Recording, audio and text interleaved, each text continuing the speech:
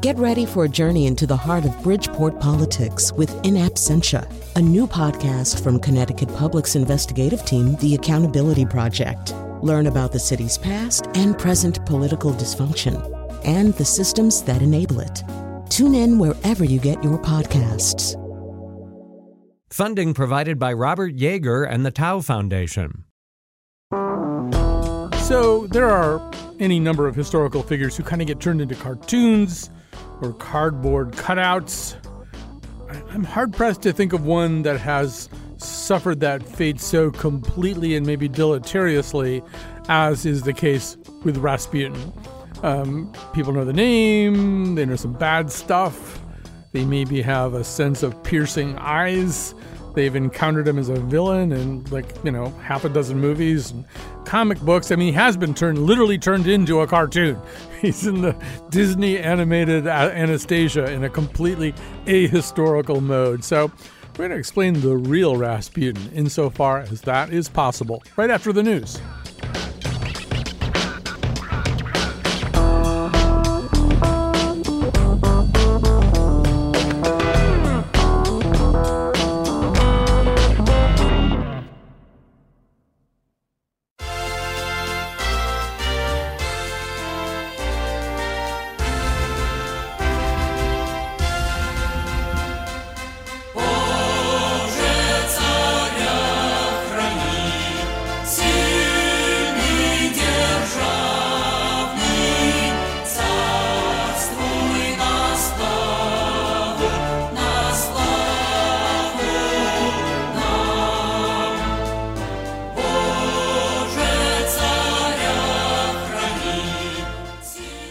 That's Hail to the Tsar.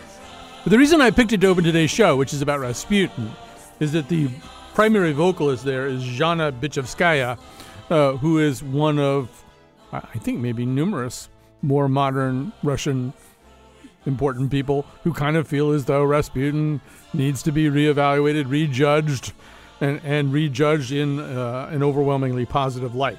So that's one of the things we're going to do today. We're going to talk to you about the reality behind this cartoonized vision of Rasputin as this just irrevocable and incorrigible, blazing-eyed fiend and sex maniac and a lot of other things besides the mad monk image. There's a lot of difference from that, but the other thing we'll be exploring a little bit here, and I just want to say also that prior to plunging into this, and we did start talking about this particular episode, 6 years ago.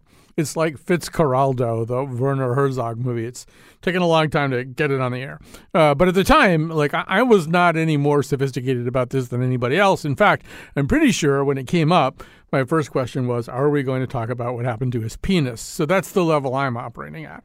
However, I have had the opportunity to see a better way, or at least maybe a smarter way, thanks to our first guest here. Douglas Smith is an award-winning historian and translator, and the author of numerous books on Russia, including Former People, The Final Days of the Russian Aristocracy, and, most notable for our purposes, Rasputin, Faith, Power, and The Twilight of the Romanovs.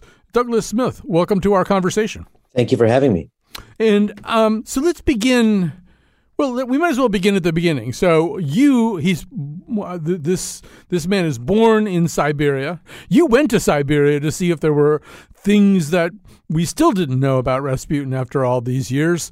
He died, more than 100 years ago. But what did you find? First of all, I just want to know, what's it like to be walking around Siberia asking questions about Rasputin? How does that go over?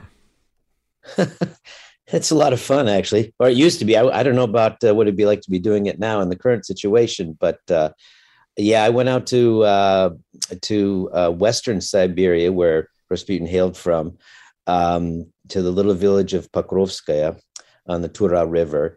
And there's, in fact, a Rasputin museum there. And I visited the museum. I met with the couple that have put it together. They're absolute Rasputin fanatics. And it was really amazing experience to be there and to talk to these people, and also to work in archives in nearby cities in Tobolsk and Tyumen, and to unearth documents that have eluded other historians and biographers. It was really fascinating. I am someone who believes that when you research a subject, you need to try to visit those places that they themselves moved through and inhabited. And for me, when I decided to write this book back in 2010, when I first came up with the idea, I knew that I had to really try to visit as many of the places connected with his life as possible.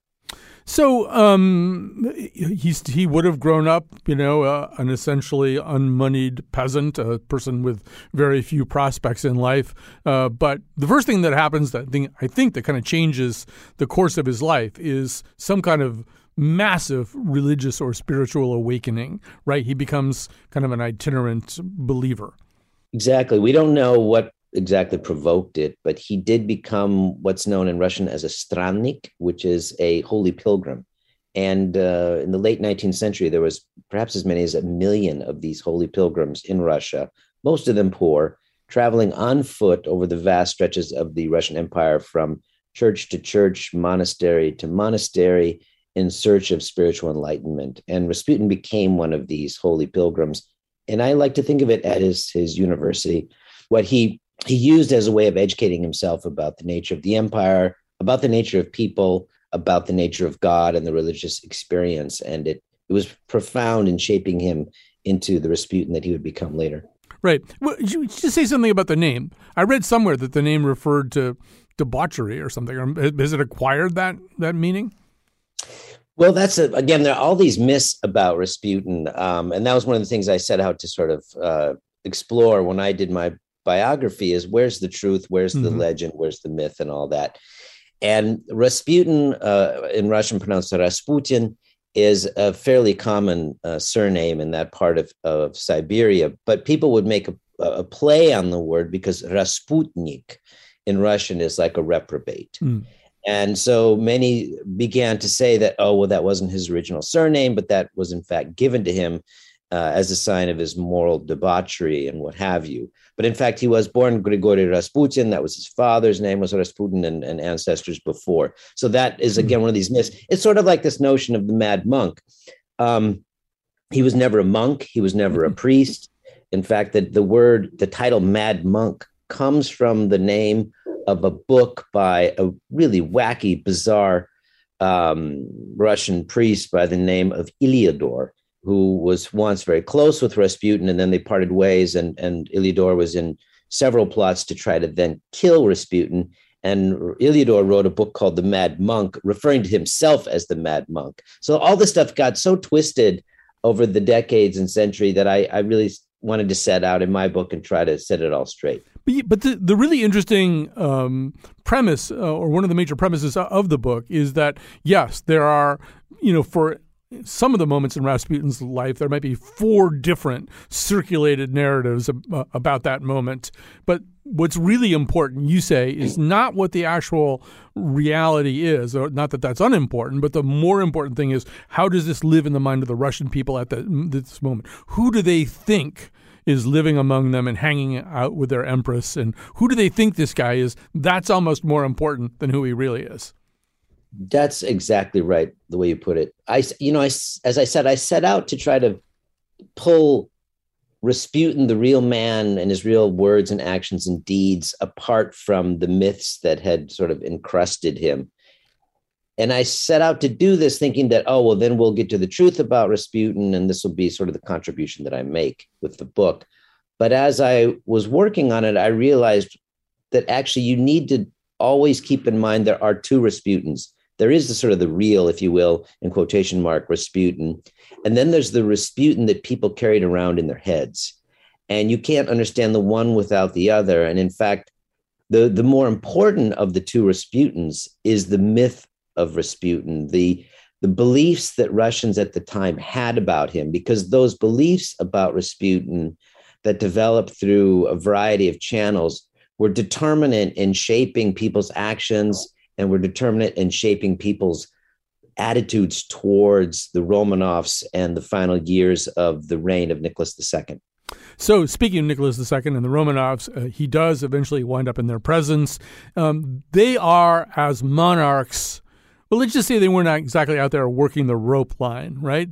They were a little on the reclusive side as monarchs, not necessarily interacting a lot with people. Made for a great Bergman movie, but maybe not a great way to run things. And they, probably Alexandra a little bit more than Nicholas, are very attuned to this idea that maybe some spiritual person, some visionary is going to come and set them straight about a whole bunch of stuff. They've already had a dalliance with one, Monsieur Philippe, and he has actually predicted that somebody else is going to come along who's going to maybe finish up the work that he started. Exactly right. I mean, you couldn't have asked for two worse people on the throne overseeing this vast, complicated, modernizing empire at the turn of the century than Nicholas II and his wife, Alexandra.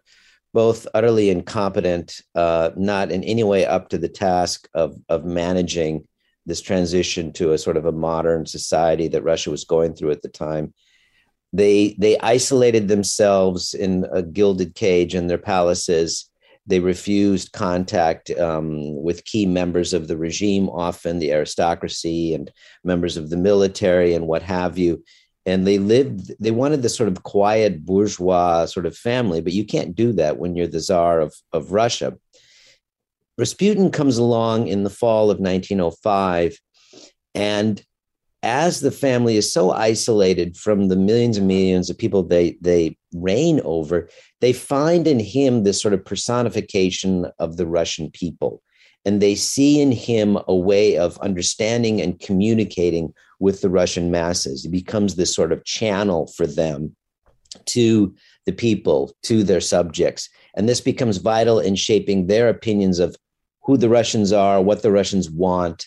And they very much begin to listen to him as time goes on when it comes to very important questions of how to run the empire. I mean, not only as time goes on, but it's sort of love at first sight, too, right? It starts out with there's a holy man out there, and they're like, okay, we can give him 5 minutes, whatever. And then an hour later, they're still talking. The next day, he's sending off a note, great meeting you, keep the autocracy going. I mean, he doesn't have to work his way or worm his way in there so much as, I mean, they're just primed to have somebody like this to talk to. And we should also say, and apologies for just fast forwarding through so much of this stuff, but there's so much to cover. They've got another problem, and it's a procreative problem. They keep pumping out daughters, which is wonderful in most situations, not so great in a kind of patriarchal lineage kind of situation of a monarchy. They've got to have a son, and then they have a son, and he is a person with hemophilia. I'll let you pick up the story and the role that Rasputin then started to play. Well, you're absolutely right that from the very beginning, when they meet Rasputin in November of 1905, he is immediately offering political guidance and advice. The country is going through what is known as the Revolution of 1905 that almost destroys the Romanov dynasty. Nicholas is forced to make various political concessions. And they look to Rasputin for some sort of guidance about how are we to navigate this very fraught and difficult time. He insists that Nicholas try to maintain the autocracy and not give in to those clamoring for reform and change. And his role as an advisor only grows over the years, sort of reaching its peak during World War I, right before his murder. As to the question of Alexei, the heir to the throne, the fifth child born after 4 daughters, there's much rejoicing that finally there's a male who will take the place of Nicholas II at some point. And then you're absolutely right. They find out when he's quite young that he has hemophilia, that he's inherited this from his mother. There's great consternation. They keep this all private. Obviously, they don't want anyone to know about it. Now, one of the stories about Rasputin is that his hold over Nicholas and Alexandra is the fact that he is able to cure Alexei from his horrible disease. One of the things that I sort of figured out working on this is that's not exactly the case. They do look to Rasputin during those bleeding episodes that Alexei has.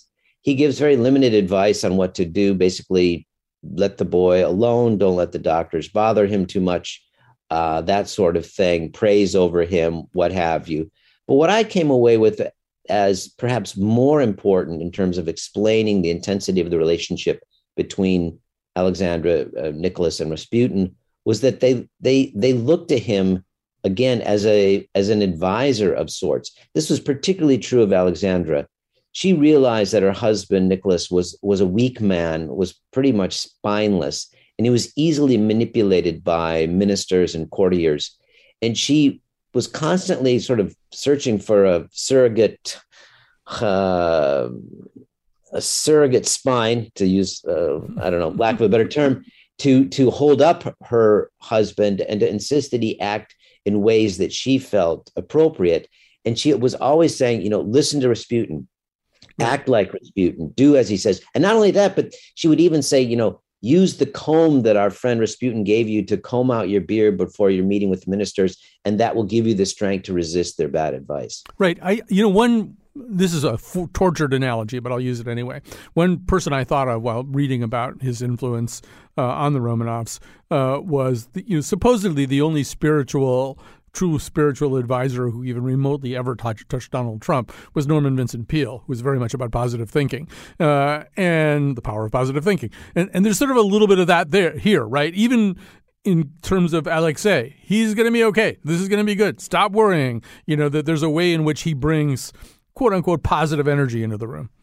That's definitely true. Although I would say that he also spoke up when he saw things going in the wrong direction. And the most famous of these is in the summer of 1914, really dramatic moment in the lives of the royal family, particularly of Rasputin.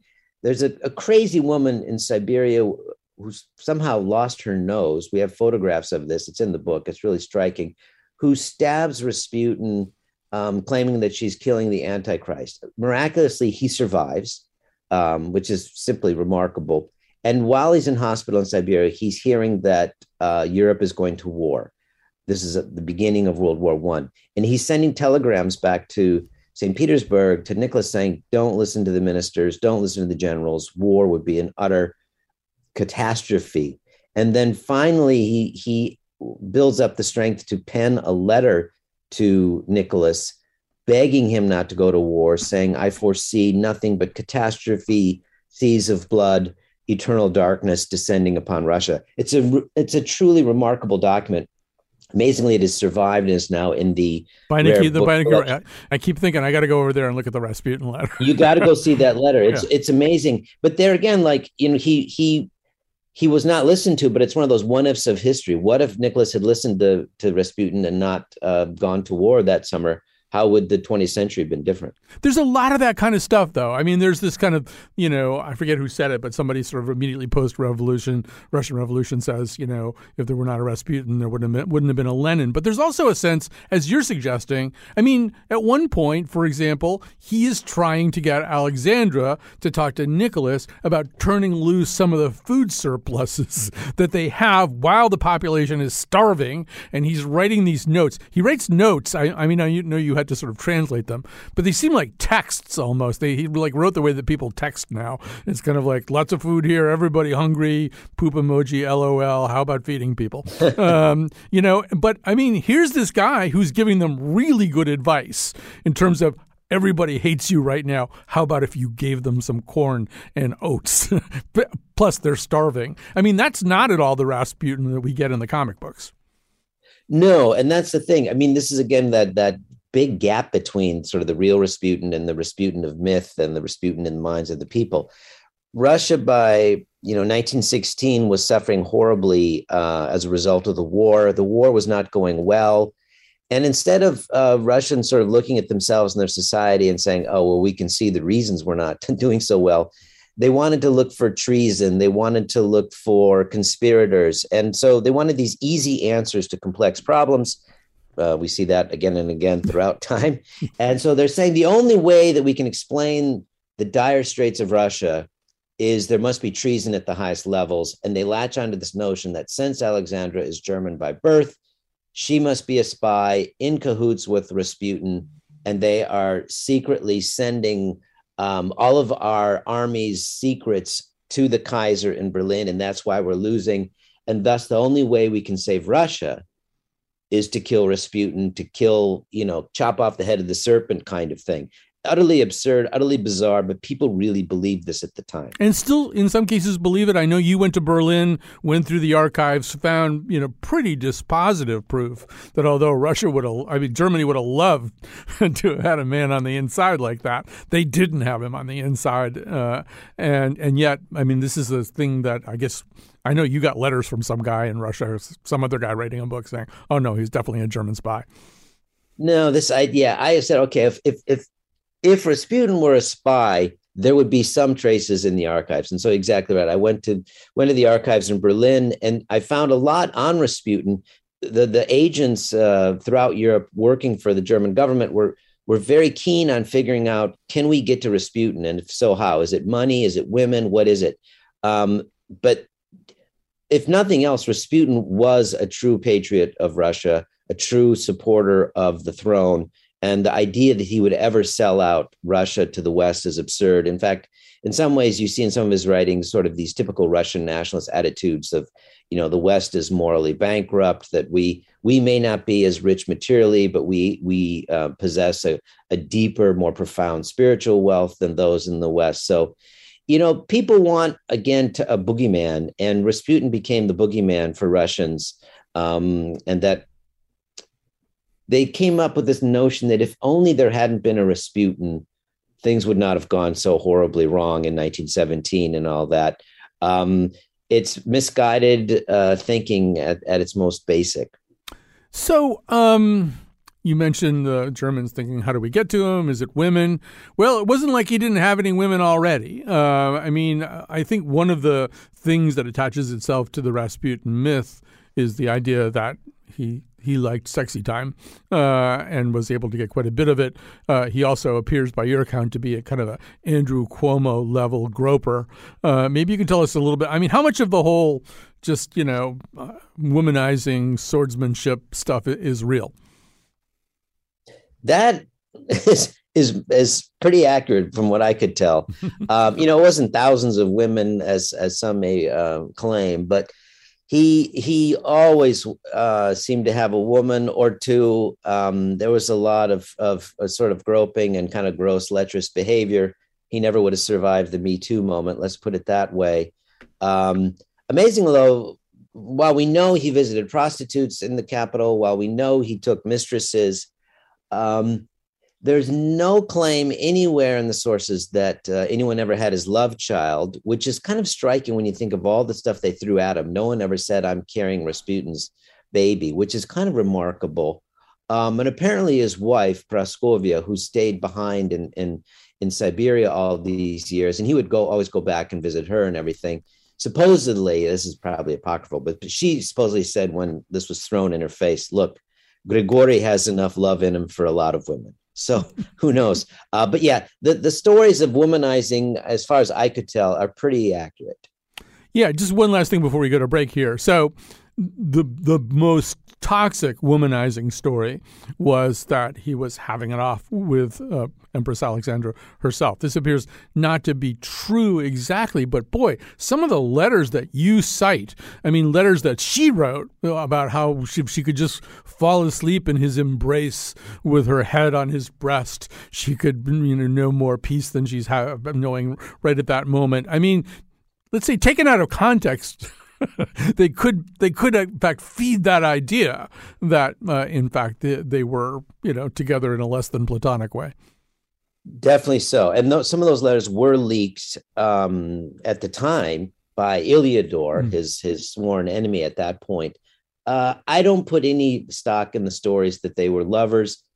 She found great peace and comfort in his presence. I would say that she was also an extremely brittle, uptight Victorian woman, extremely proper when it came to these sorts of moral questions. And the idea that she would have given herself sexually to Rasputin is almost impossible to square with all the other stuff that we know about her as a person. Again, this was part of the attempt to slander not just Rasputin, but to slander the throne as a way to help hasten revolution, or as a way to force Nicholas at some point to sort of make some kind of a break with Alexandra and reassert, if you will, his manly role as the Tsar. All right, we are now going to take a break. We're talking to Douglas Smith. His book, Rasputin, Faith, Power, and the Twilight of the Romanovs, is very much the basis of our show. We'll be back with more of him.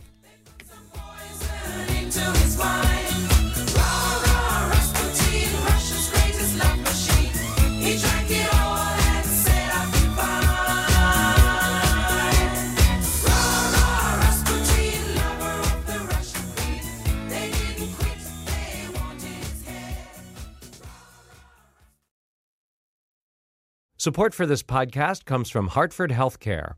Elevating Health is funded by Hartford Healthcare. Loneliness can be a significant health risk to people of all ages. Dr. Laura Saunders, a psychologist from Hartford Healthcare's Institute of Living, talks about social isolation and why we need to connect in person. Loneliness actually is a pretty significant health risk for people that struggle with social isolation. It affects their blood pressure, it affects their immune system, it affects your willingness to get up and get out, and can cause some not just emotional issues, but health problems as well. You're not alone. Dr. Saunders explains how important it is for us to look to others and get out of our comfort zone. I like to talk about social isolation as not just that individual's problem, but it's a community problem or it's a family problem. We need to connect with others. We can take space at times as well, but we need to step out of our comfort zone and do things to connect with other people. It's life-saving. For more information, go to ctpublic.org/elevatinghealth.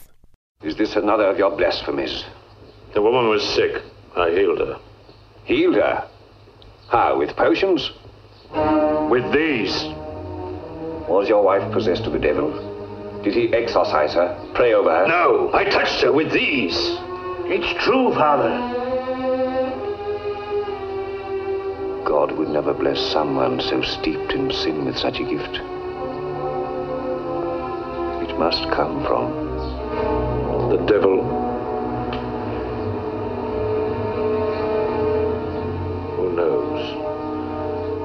I only know I have this power. I have always had it. I can feel it burning within me, driving me on. It is here inside me. It is in my hands. And I warn you all, that I, Grigory Yefimovich Rasputin, intend to use it. The power is mine, and I shall use it as I please.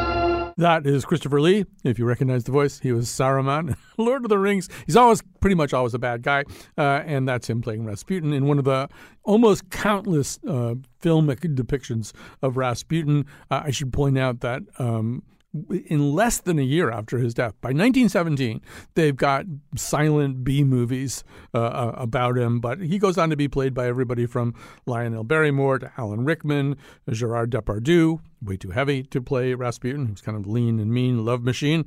Voiced by Christopher Lloyd in the animated versions. John Belushi played him in a sketch on Saturday Night Live, also too heavy to play Rasputin. And as recently as last year, he was the villain in The King's Man, the third installment of that Kingsman series. So Rasputin never goes away in fiction. In reality, though, there's a lot more to learn about him. He's just kind of not the cartoon villain he's made out to be. We have with us Douglas Smith, author of Rasputin, Faith, Power, and the Twilight of the Romanovs. So we do have to kind of delve into some of the maybe more lurid aspects of his legend. And I guess one of the other things that sticks to him, let's say it's not an accident that there's a Rasputin vodka brand and I think a Rasputin craft beer or stout or something like that. He's supposedly this legendary Andre the Giant type drinker. Now, how much of that is fabrication? I think that's pretty accurate, in fact. Although what's funny is he didn't like vodka. He definitely didn't drink stout, which I think you're right. It's called Old Rasputin or something. It's brewed here on the West Coast where I am. He liked Madeira. That was his favorite drink, and he was able to down large quantities of it. He was a lusty man. He was a man of great appetite for drink, for women. He loved to dance and would twirl and whirl at parties and things like that. So these elements of his biography are definitely true. He was someone who was uninhibited. He was somebody who liked to shock the elite classes of the capital, the nobles and aristocrats, which is also part of the source of some of this myth. Is much of these nasty stories that, he was so grubby and dirty and he stank like a barnyard animal were just expressions of class disdain on the part of the elites for this unwashed peasant who shows up and is given access to the royal palace and the imperial family, and they're jealous and angry, and they lash out with all these sorts of gross depictions of him, which are simply in many instances untrue. Really pretty bad table manners, though, right? I mean, like licking his fingers and then having, Countess whoever next to him offering his freshly licked fingers to her.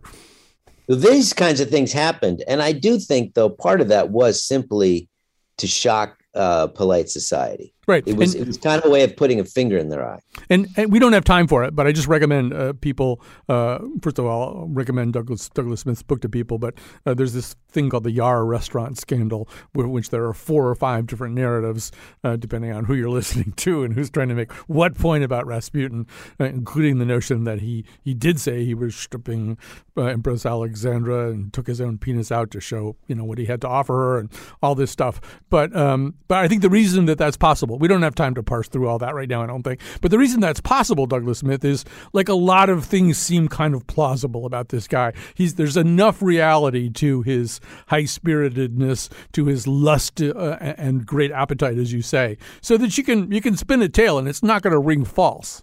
I think you're right. I mean, he gave people a lot of ammunition at times. He could brag. He took great pride in his relationship with the royal family, and he would boast about it, which obviously did not go over well with a great many people. He didn't hide his womanizing. He didn't hide his drinking. He liked to say, and it wasn't just something that Rasputin said, it was something he sort of latched on to, is that if you don't sin, you can't repent. And if you don't repent, you can't be saved, which is sort of an interesting way of looking at things. So if there's one more story or narrative about Rasputin that just hangs around and doesn't go away, he's a hard guy to kill. And we know he's a hard guy to kill in the sense that you mentioned the crazy lady who stabs him, and there are other attempts during his lifetime, unsuccessful attempts to do away with him. But we should talk about the actual nature of his real death. There are all kinds of stories about like how many different things had to be done to him to actually make him die, and who did those things. You spent quite a lot of time making sure that you had a good understanding of what really did happen. So tell us. Well, it's one of the weird things about Rasputin and his biography and his afterlife is that the 2 books that did the most to set him up in public consciousness were written by 2 people who wanted him dead. One, Iliador, who tried to kill him on 2 occasions and failed, and then the other by Prince Felix Yusupov, who in fact did kill him, and then wrote about it in 2 memoirs. And that sort of established, the Yusupov book established the narrative of how impossible it was to kill Rasputin, that he was in fact Satan incarnate, that, Yusupov and his fellow conspirators in the wine cellar of his mansion on the Moika there in St. Petersburg, they tried to poison him. They tried to beat him. They tried to shoot him. Nothing would kill him. And then, they eventually throw him in the river, the icy river of the Neva. And it's only then that he eventually drowns and all this. This is all complete, BS. None of it ever happened that way, as best we can tell. Yusupov, from one of the wealthiest families in Imperial Russia, fled after the revolution. He lost everything. He needed money living in Paris. So he began to write his memoirs, knowing this is the only thing that he had to sell to anybody. And he really sort of sexed it up as best he could with this outlandish tale of the murder of Rasputin that presents himself as sort of the Archangel Michael doing battle with Satan in the Book of Revelation. It's a completely fabricated tale. We have the autopsy photographs of Rasputin's corpse, and you can see that he was shot twice in the midsection, once in the back, in fact, probably when he was trying to run away. And the other, what the Russians called the control shot, which was basically a bullet right in the middle of his forehead, administered at very close range. He was murdered in cold blood. He was lured to his death thinking he was going to a party. And in fact, the murder did not save Russia as Yusupov thought it would, but could best be seen as the opening shot of the Russian Revolution. So I'll ask you my lurid question that I alluded to at the beginning of the show, because it did come up at the first meeting 6 years ago when your book came out. So what's up with his penis? Is it really true that the penis was preserved somewhere? No. Sorry to disappoint. Not long after his murder in the 20s, I believe it was, there was a myth that started that the killers had lopped off his penis, and that it made its way to the West and was venerated as some sort of cultic object among his followers in France, kept in some special little box and what have you. Utter nonsense. And then now you can go to some sort of museum of sexology in Petersburg, and they have something floating in formaldehyde that they claim is in fact the member of Rasputin. The autopsy reports make no reference to any sort of castration or dismemberment or what have you. So again, it all ties into this crazy hypersexualized mythology of Rasputin that, while entertaining, has no basis in fact. So I'm not that disappointed, by the way. I hadn't pinned my hopes to that. Reading your book, there's a way in which this is a tale that is located, somewhere between 1900 and let's say 1917. But it feels like a very modern story in a lot of ways. There's the way in which kind of fake news becomes truer in the minds of a lot of people than reality.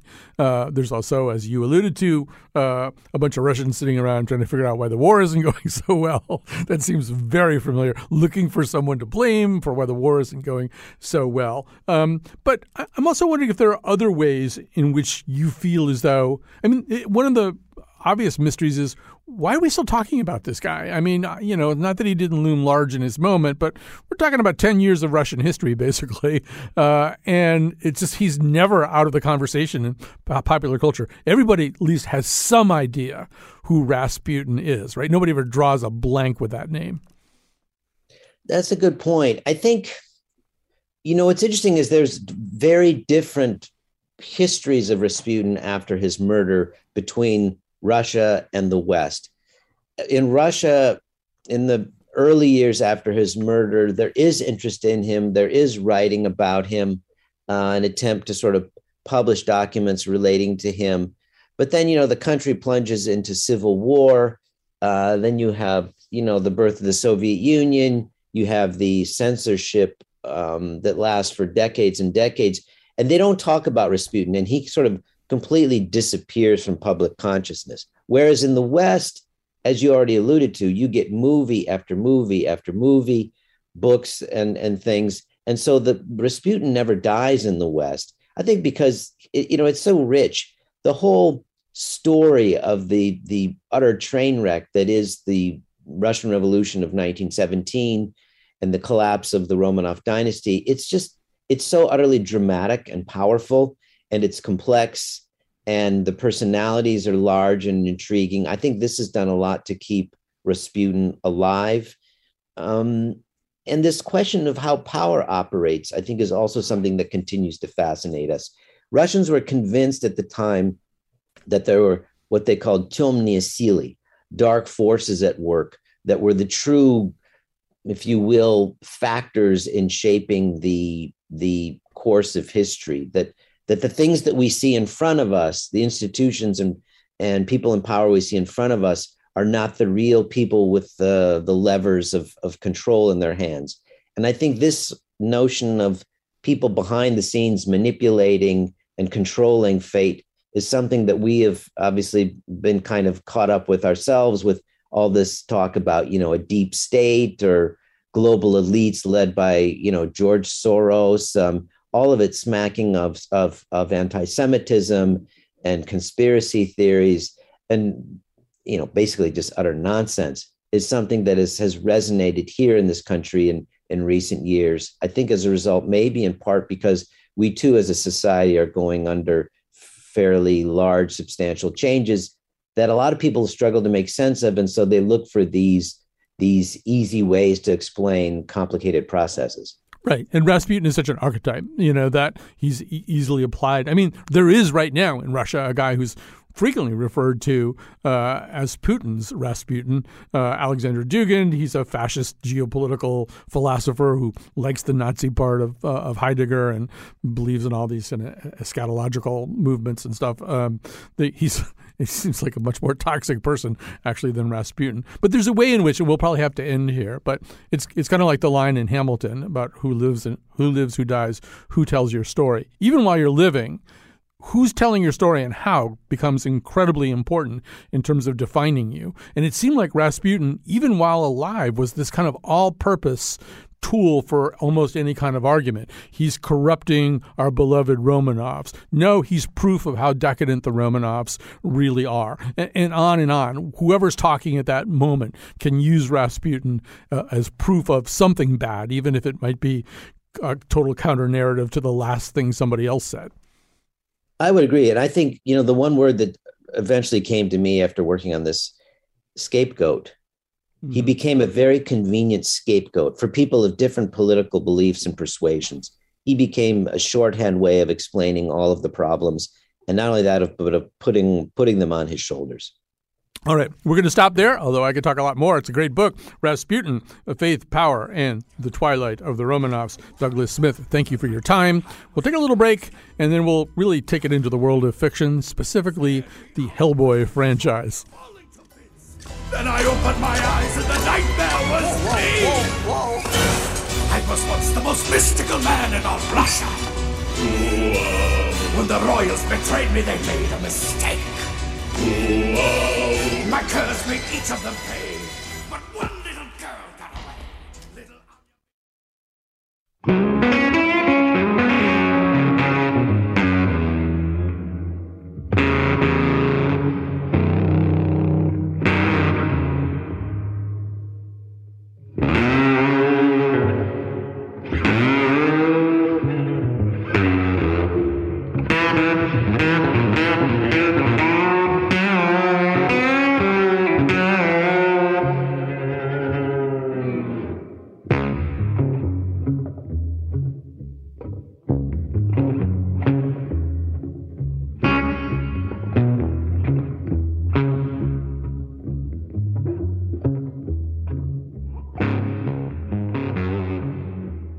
All right, we are back. Time to say some thank yous, starting with the control room where Dylan Reyes is there at the board, overseen by the watchful. And now you're declaring yourself Russian, too, as well, Kat Pastor. And special thanks to Julia Pistel, one of our freelance producers who spent 6 years producing this particular episode. I mean, she wasn't like working at it all the time.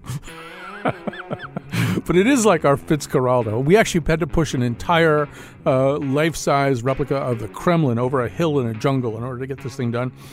So thanks to her. And, of course, Lily Tyson is always around making sure everything is done the right way. She's our senior producer. All right, so now we're going to talk to Chris Roberson, who is the co-creator of the comic book series iZombie and the co-writer of several titles in the world of Mike Mignola's Hellboy, including Rasputin, the voice of the dragon. So, first of all, welcome to our conversation. Glad to be here. So explain Rasputin is Rasputin in these comic books, in the movies, but explain who he is kind of within that reality. Well, he's very much the myth of Rasputin. We don't tend to engage too much with the reality of who he was as a historical figure. He's just this giant, lurking, sinister figure allied with dark powers. And his story very much begins after the death of the real guy, so that we have quite a bit of creative license in how we deal with him. My understanding is, and if so, this is a great, you should pardon the expression, nerd culture story, that is it true that your first exposure to Rasputin, or one of your early exposures, was Nicholas and Alexandra because of the Tom Baker performance? Absolutely, yeah. It was in middle school or high school, early on. And the only reason I was interested in the film was that Doctor Who was on it. And so that became kind of like the touchstone for me of who Rasputin was as a person, was this kind of darker version of a beloved character actor. Yeah, so Tom Baker plays Rasputin in that particular movie. He goes on to become Doctor Who. I think Rasputin is in Doctor Who too, but I think it's a Matt Smith episode of Doctor Who. I just want to prove my own nerd bona fides by even knowing something like that. I believe that is correct, yes. Okay. So talk a little bit about, what do you do with that character? How do you shape him? How do you make him into whoever he is in the Hellboy universe? Well, very much just as an antagonist, like it's not a character whose head we tend to get inside of. We treat him the way that Bram Stoker treated Dracula, as a figure of menace from the outside, and the focus of that we tend to pay attention to is the people arrayed against him, or who are gradually discovering his existence or dealing with. And I in this, I'm speaking of the subsequent stories that I have done with Mike, and not Mike Mignola's original take on the character in Seed of Destruction, where he is involved in the arrival of Hellboy on Earth as a summoning of a demon, supposedly to help the Nazi efforts, but really for his own sinister purposes. So you could have called your villain anything, right? You could have just made up a name. You could have called him, you could have made up a name like Voldemort or Sauron or something. Explain, what's the allure of taking somebody who already does have kind of a brand? I would have to be putting words into Mike Mignola's mouth to answer definitively, but I think he just liked the image of it. I mean, with so many of these things that Mike Mignola has put into the world of Hellboy, it's things that had a big impression on him growing up, or that he encountered at an impressionable age. And oftentimes it's like, just as I say, the image of a thing. So like, for example, like a Sax Rohmer novel, he's more impressed with the cover of it than with the actual text. And I think there was just something of the visual, and particularly the striking eyes in those famous photos of Rasputin becomes the basis of this mythologized version of the character. Yeah, I mean, obviously, particularly when somebody's drawing a comic book, having features that you can latch onto, and the eyes are already kind of famous, sort of well established, and anybody, and they're not, as you say, mythologized. He really did have kind of crazy looking, penetrating, piercing eyes. I was sitting here looking at a photo of him in the studio on Douglas Smith's book cover right now, and it's unmistakable. We should say you were a middle school history teacher for a while, right? I was, very briefly. I atoned for my sins as an unruly student in my youth. Yeah. So, I mean, in that sense, also the historical qualities of this, the idea that, yes, this is not the real Rasputin. He didn't, he was not able to harvest salt from the tears of angels or whatever it is he does, But there's a sort of sense in which it's probably a little bit more appealing to have somebody who does connect in some way to history. Well, it's interesting because, I was a historian. I minored in history and was a history teacher for a while. And it's been a passion of mine throughout my adult life. And I tend to approach these stories that I do as historical period pieces, or at least secret historical period pieces.